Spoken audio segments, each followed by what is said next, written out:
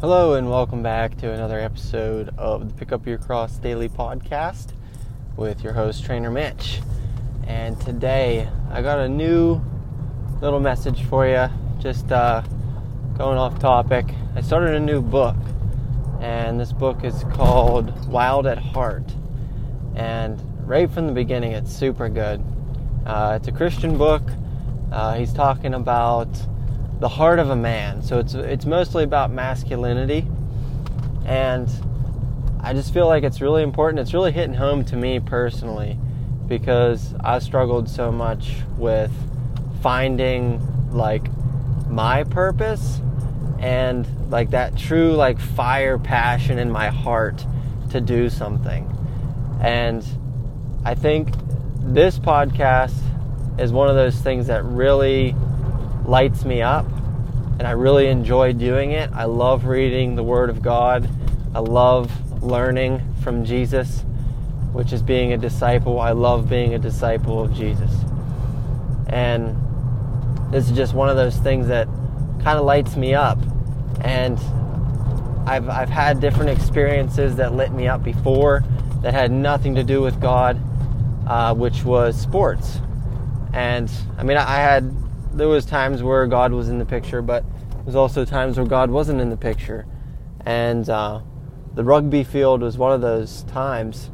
And that is probably one of the places that I'll never forget the feeling of being on a rugby field. And it feels like home to me. It feels like something that I've never and that I will never get in real life. I don't care what anybody says. You can't compare checking off tasks on a to-do list to making the game-winning try on a rugby field in a sudden death match. Like, nothing compares to that feeling of being on a battlefield and fighting. And that's something that a lot of us men in today's world, we don't do anymore. We don't fight. Unless you're serving our country or you're like in martial arts or whatever, you don't actually fight. And we're very timid, and we're very sensitive, and we're very meek in the meaning of the word in a modern standpoint. Because the word meek does not mean, from a biblical standpoint, does not mean weak, easy, sensitive, mild, timid. It does not mean those things. Because Jesus is referred to as meek, right? But something that is very misunderstood is the meaning of the word. Because the meaning of the word is more of a biblical word than it is a modern word. So from a modern standpoint, like I said, we all think of meek as like a mouse, you know? But from an Israelite's perspective, the word meek is more like a lion. And a lion has certain qualities. A lion is the king of the jungle, right? The lion is out there asserting dominance, and nobody really messes with the lion. The lion doesn't really mess around with anybody else either, because everybody knows to leave the lion alone, because the lion is very powerful and he will kill you. If you get too close to the lion, you mess with the lion's property, you step over the line, you step over the boundary of the lion, you will get hit with the lion's power. Okay? So when you think of the word meek, that's what I want you to think of. Okay, so now apply that to your life and how when you go through your day-to-day life, because a lot of times in the church, like all of us Christian men in today's world, you know, what would Jesus do? What would Jesus do? That gets hammered over in our heads all the time. And, you know, say there's an outburst or there's something that, there's an emotional spike in somebody's being, and instead of like putting them in their place and yelling or, you know, being the classic like quote unquote man in that period, you kind of like, you know, you cower and you kind of let them have their thing, and you don't really stand up for yourself, you don't stand up for anybody else, and you let that person just kind of walk all over you because You're supposed to be meek like a mouse. You surrender. You serve people, right? We're servants. That's what we're told. But that is destroying the masculine force in the world today. Because Jesus didn't walk around timid. He didn't walk around, scared of what other people thought, or scared of the Pharisees, or scared of authority. He was the authority. He is the authority. He's the Almighty. He is the Omega, the first and the last, the beginning and the end. He is all of those things. He didn't walk the earth meek like a mouse. He walked the earth powerful like a lion, meek like a lion, right? He stood his ground. He didn't let anybody take him down. He was the King of Kings. He conquered death.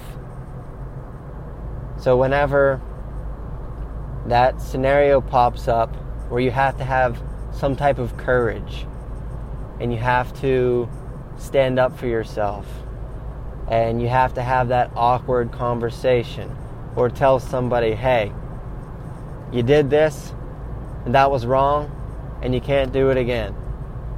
And you don't want to say that to somebody because you don't want to hurt their feelings, and then it's going to be awkward, and you don't really know, are they going to get mad? You don't want them to get mad, so you're going to avoid it, and then you'll wait till another opportunity pops up, and then you might say something.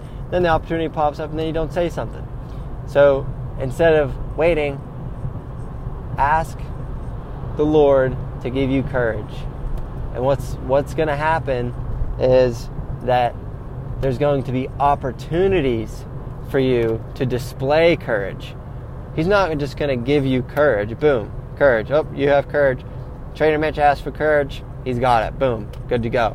No, he's going to give me opportunities where I have to be uncomfortable. And I have to get out of my comfort zone, go over to whoever, or say whatever, or stand up for myself, or do whatever, be passionate and courageous, and do that in that moment. That opportunity will present itself, and then you do it then.